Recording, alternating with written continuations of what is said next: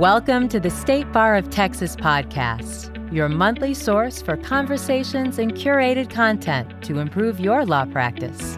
With your host, Rocky Deer. The holidays. The holidays are when the whole family gets together and I decide to show up anyway. It's a time when we slow down, spend time with relatives, and hanker to get back to the office and away from them. I'm joking, of course. Or am I? Whatever your holiday plans, guys, remember, December is often a time to look back at the year that is winding down, take stock of what transpired, and then get into a fresh mindset for a new year. Here at the State Bar, we do just that every December with our year-in review edition of the Texas Bar Journal. The magazine is chock full of updates and summaries across a myriad of practice areas. As you peruse your December Bar Journal, you just might miss the summary of real estate law because it's concise and it's succinctly written. But I strongly suggest you make an effort to read it. Real estate has been on fire in Texas for many years now. As lawyers, it behooves us and our clients for us to know a thing or two about this area of law that is literally right under our noses at all times. To walk us through real estate law in 2023, we have the author of the Year in Review article, Roland Love.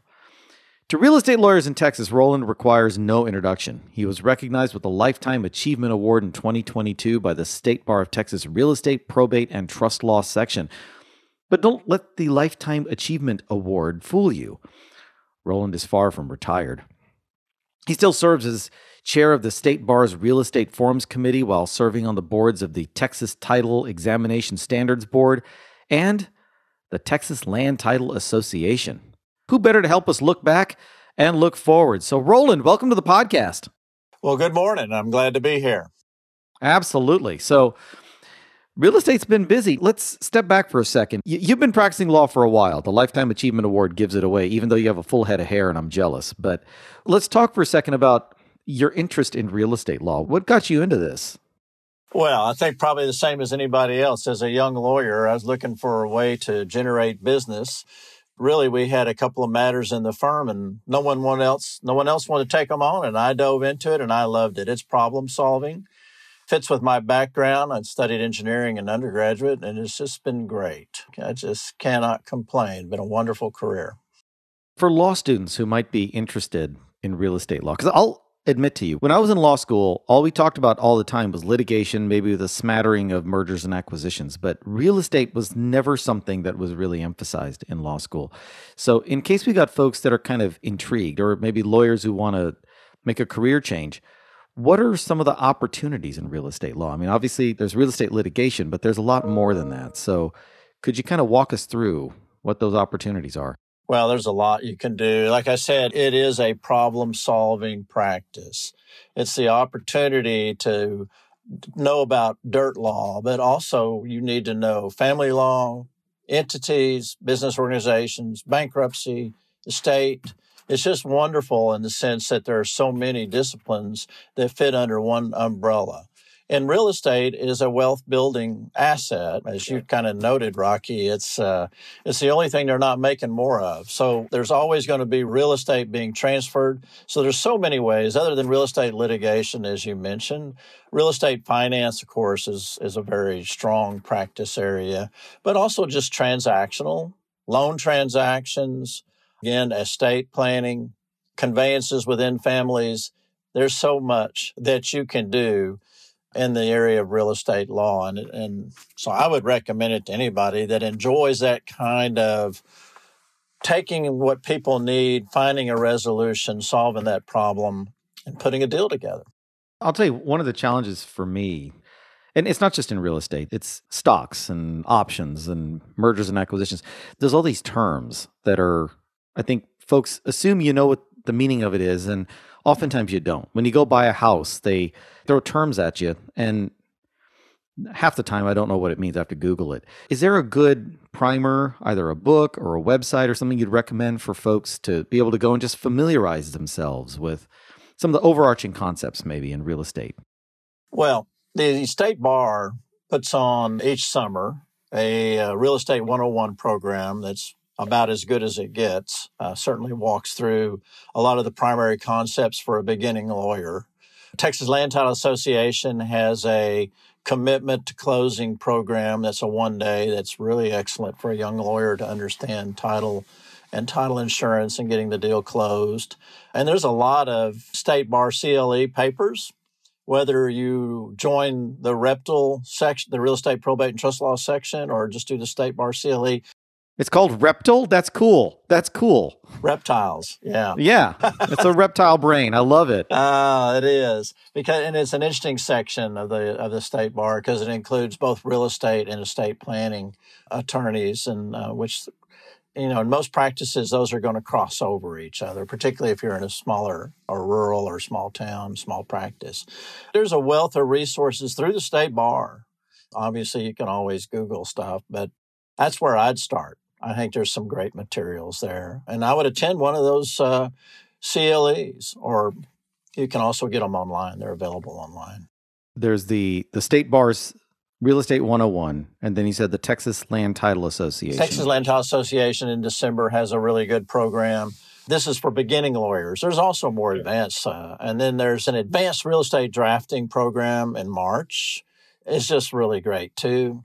Certainly, if you're wanting to do transactional or documents, the Real Estate Forms Manual, a little plug there, it is awesome. It can really guide you through what you need. It has more than just forms. It has explanations and references that can be really helpful. Speaking of the Texas Land Title Association, I'm going to give a quick shout out to Aaron Day. He's the counsel, and he and I went to high school together, so we've known each other a long time. Well, no kidding. Yeah, please don't ask him to tell you anything about me from that time period. So that tells me you're from Fort Worth, right? Arlington. We both grew up in Arlington. We went to Martin High School in Arlington. Go Warriors. So good stuff. Roland, we do need to talk about these cases, the ones that you picked out. Before we do, though, we're going to get a quick word from one of our sponsors. And when we come back, we're going to dive right into the year-end review and talk a bit about what happened and then what may lie ahead. So guys, stay tuned. We'll be right back. The Texas Lawyers Assistance Program provides confidential help for Texas lawyers, law students, and judges who have problems with substance use and mental health issues. TLAP offers 24/7 confidential support and can connect you to peers and providers for assistance. TLAP can also connect you to the Sheeran Crowley Lawyer Wellness Trust, which provides financial help to Texas lawyers, law students, and judges who need treatment for substance use, depression, and other mental health issues, but can't afford to pay for services. Call or text TLAP anytime at 1-800-343-8527.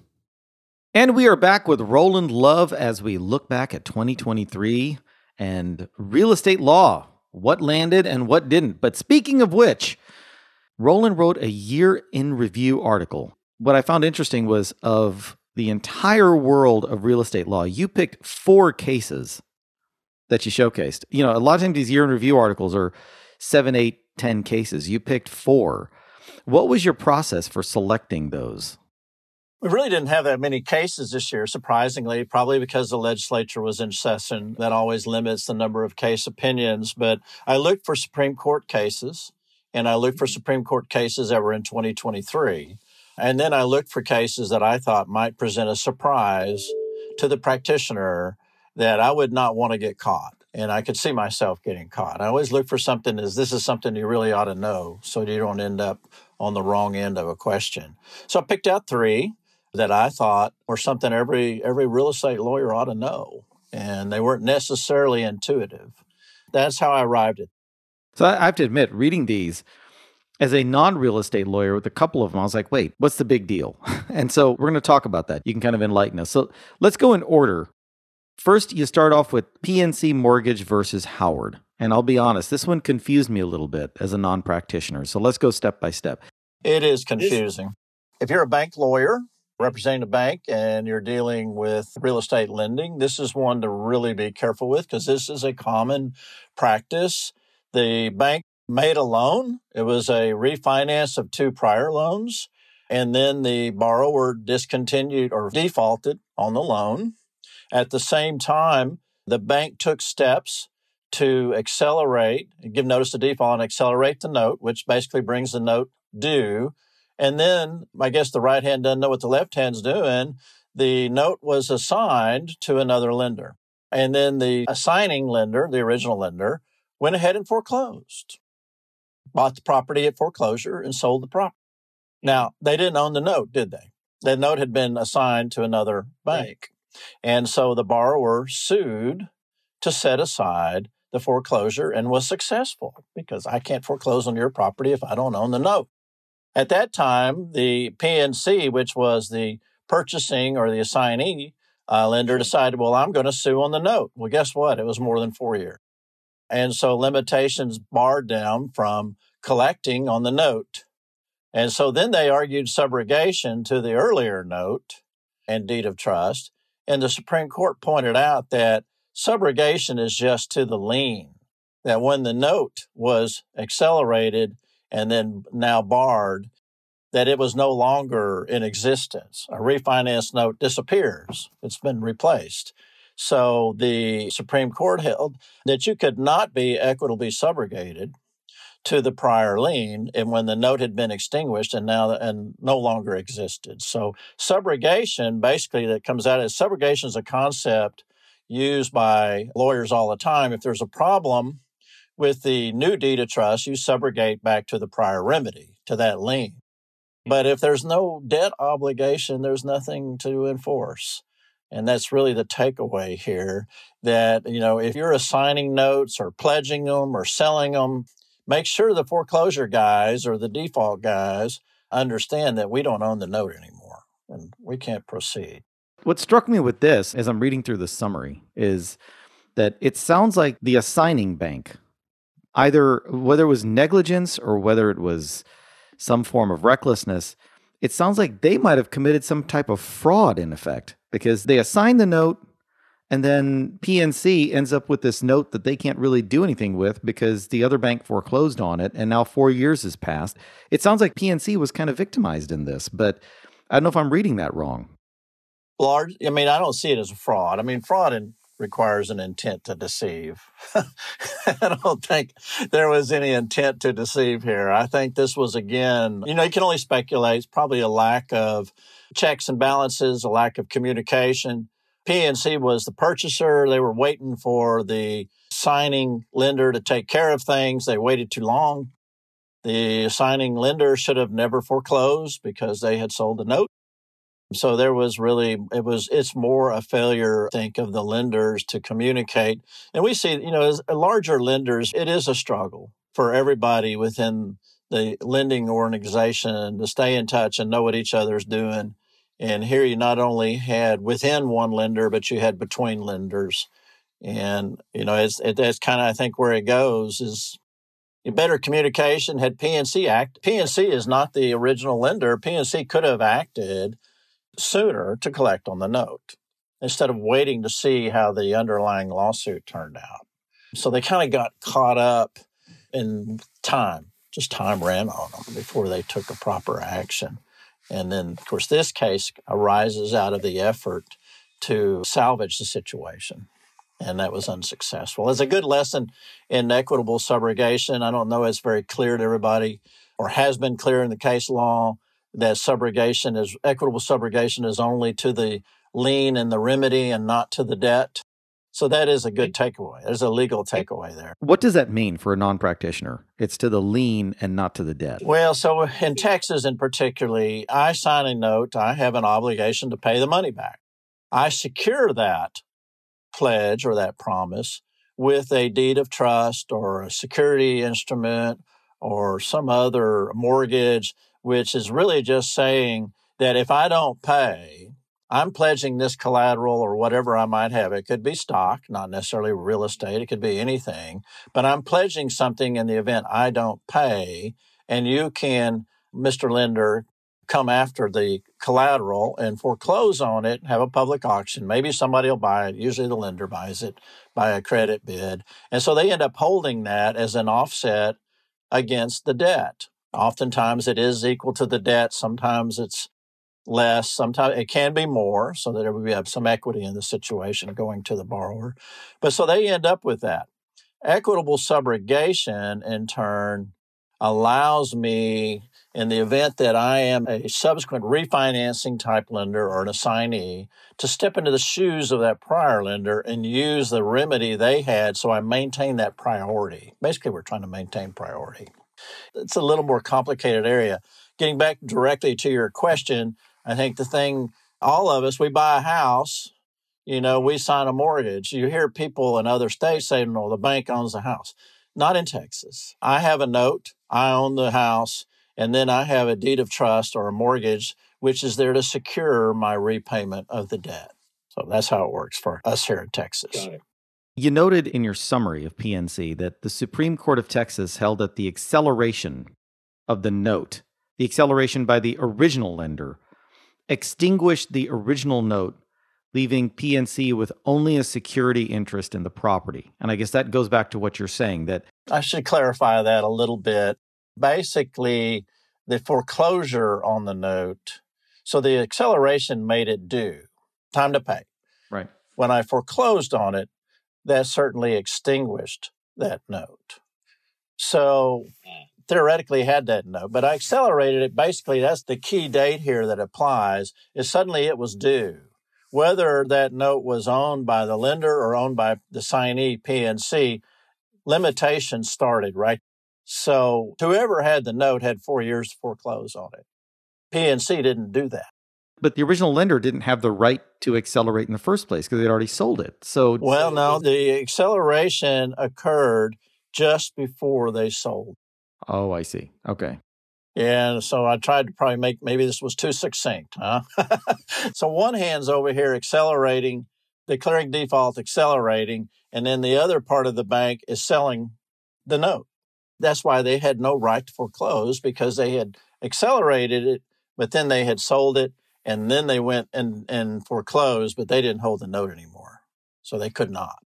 So limitations began to run once they accelerated, Correct. But the foreclosure itself was invalid, which is effectively Right. what this fact pattern tells us about. Because I had given that note or signed that note in between, and only the note holder can foreclose. Theoretically, would PNC have a claim against the original lender? They might. They might. Okay. That would depend on the documentation Okay. and how that assignment was accomplished. It might be without recourse. I would think most banks probably sell debt without recourse, but we don't know the details of that transaction. That would be the good backstory. I guess it remains to be seen whether such a claim is asserted by PNC. Yeah, and it probably wouldn't make the case. It wouldn't make the case law. Two banks like that are going to work it out typically. Right. Obviously, you picked this case for a reason as part of your summary. What do you think this PNC case means for the future of real estate and real estate law in Texas? Well, it's going to go to those practitioners that are either refinancing, particularly maybe taking an assignment like this situation. But, equitable subrogation is there as long as the note is alive. And if I've got some problem with my deed of trust, or more often I've got a priority issue, then I can subrogate to that prior. Subrogation just means I step into the shoes of the prior party. And since I've bought that note, I have those rights to step into their shoes, and I can enforce that earlier deed of trust or whatever remedy, a security agreement or whatever it is, in the event that I'm not able to protect all my rights with the existing deed of trust. So this really makes it clear, note's got to be in effect. And I'm only, when I plead equitable subrogation, if the note, if it's a refi situation, so that the note's been restructured or something, I'm not stepping into the shoes of the note holder. I'm stepping into the shoes of the security interest. I can use that deed of trust or whatever it was, but I can't, in this situation, I think PNC was trying to argue that, well, that original note was a 30-year note, and so it's still alive, and I can sue on that. And that's where the acceleration got in the way. The acceleration made it currently due and payable. Sounds like maybe when banks are refinancing in Texas, they're going to have to put some additional conditions so that way it protects the assignee from a situation like this. That's a good point. And I don't know if it would be available. I suppose you could get a rep from the assignor that they still own the note and has not been accelerated. That would have solved this problem. Presumably, looking back.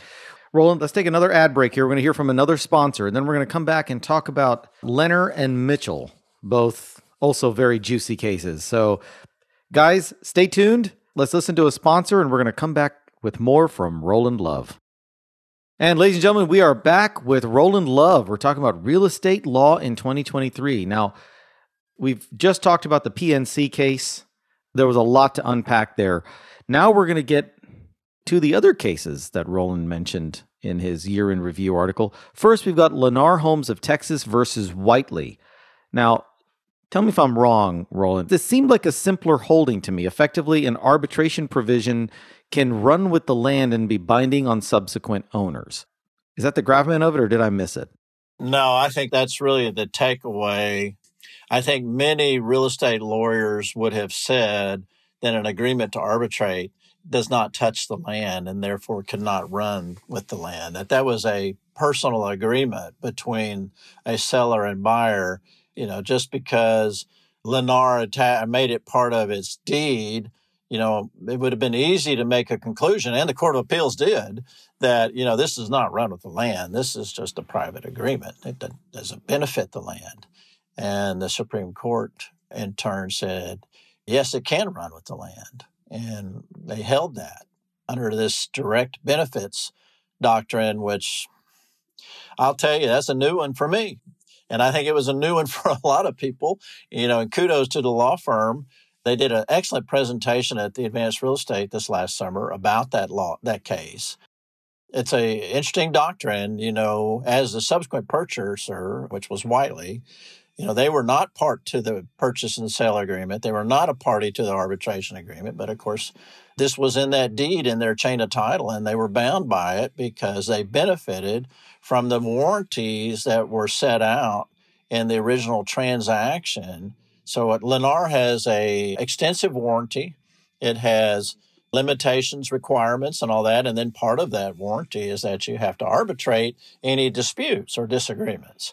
And because Whiteley benefited from that warranty situation and in the original transaction, they were bound by this covenant running with the land.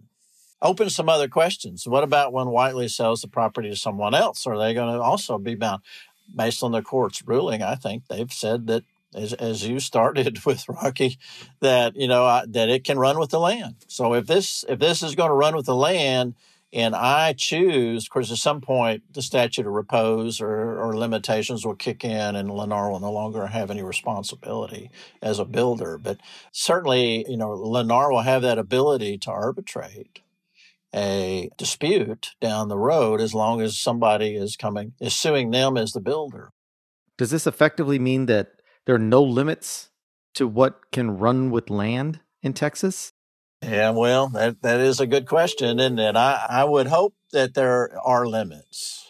And I hope this one is unique to the nature of the transaction. But I do think that we will see more builders, particularly tract builders like Lennar, putting this kind of provision in their deed, because the builders have very extensive warranty programs. I think buyers purchase the property knowing that they've got a substantial or reputable builder behind the warranties, and they know what that transaction is, and that's in the deed now as a covenant that runs with the land. Does that go further? I hope not. I mean, really, covenants that run with the land ought to touch the land. And there's a good argument that this one does not touch the land. It's interesting, though, because then you also noted that the subcontractors that Lennar hired were not part of that arbitration provision, so they could be sued in court, even though technically the warranties themselves touch the work of the subcontractors. The subcontractors do not get the benefit of the arbitration provision that runs with the land. So the direct benefit doctrine doesn't extend to everybody who worked on the property. It seems a little disjointed, but it does, and I think that's probably remains to be developed a little bit. But remember, the purchaser or an owner that enters into a contract with a builder, a general contractor, their relationship is with that general contractor, not with whomever the contractor may hire as subcontractors to do the work. That's a relationship between the general contractor and the subcontractors. And you can really extend this even further to our whole mechanics lien law recognizes that failure to have a contractual relationship with a subcontractor. But if a subcontractor provides value to a piece of property, as a state, through our Constitution and our property code, we have determined to give them a right to file a mechanics lien claim. And I'm getting a little bit off, but I think the same concept applies here. As a purchaser of the property, I do not have a relationship. I do not have a contractual relationship to the subcontractors. And so if I have a complaint about the property, my claim is against the general contractor or the seller. So that's the distinction here. But we see so many cases where the property owner will sue the general contractor and whichever subcontractor or subcontractors the owner thinks might have been responsible for this defect or this problem. So even though there may not be a direct contractual relationship, I guess it's some form of privity that's being argued. Well, you probably, I think you would have to argue more in the line of a tort. So like negligence, or, the workplace wasn't safe, or you came in and destroyed another party's work. Something to that effect, as opposed to a contractual claim. Yeah, not a contractual claim. You mentioned this earlier. You were saying in the article that there's some debate being generated by this case. It's holding about what can run with the land. I suppose the debate is about what precisely should and shouldn't run with the land. Is that where the debate is, or is it something else? No, I think that's totally accurate. What can I now put in my deed that I make the transfer or conveyance subject to, and indicate that it is a covenant that runs with the land and binding upon, successors and assigns and heirs? What is the limit? What can I put in there? What's appropriate? So maybe I'm over alarmed. This will just be a one-off. I don't think so.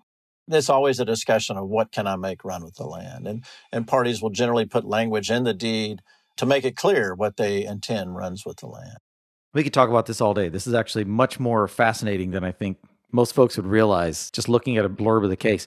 Now, moving on to Mitchell versus Map Resources. This one, honestly, it didn't shock me that much, but it obviously warranted inclusion. So effectively, if I'm reading it correctly, you cannot serve via posting at the courthouse door if there is an address or contact information in public records.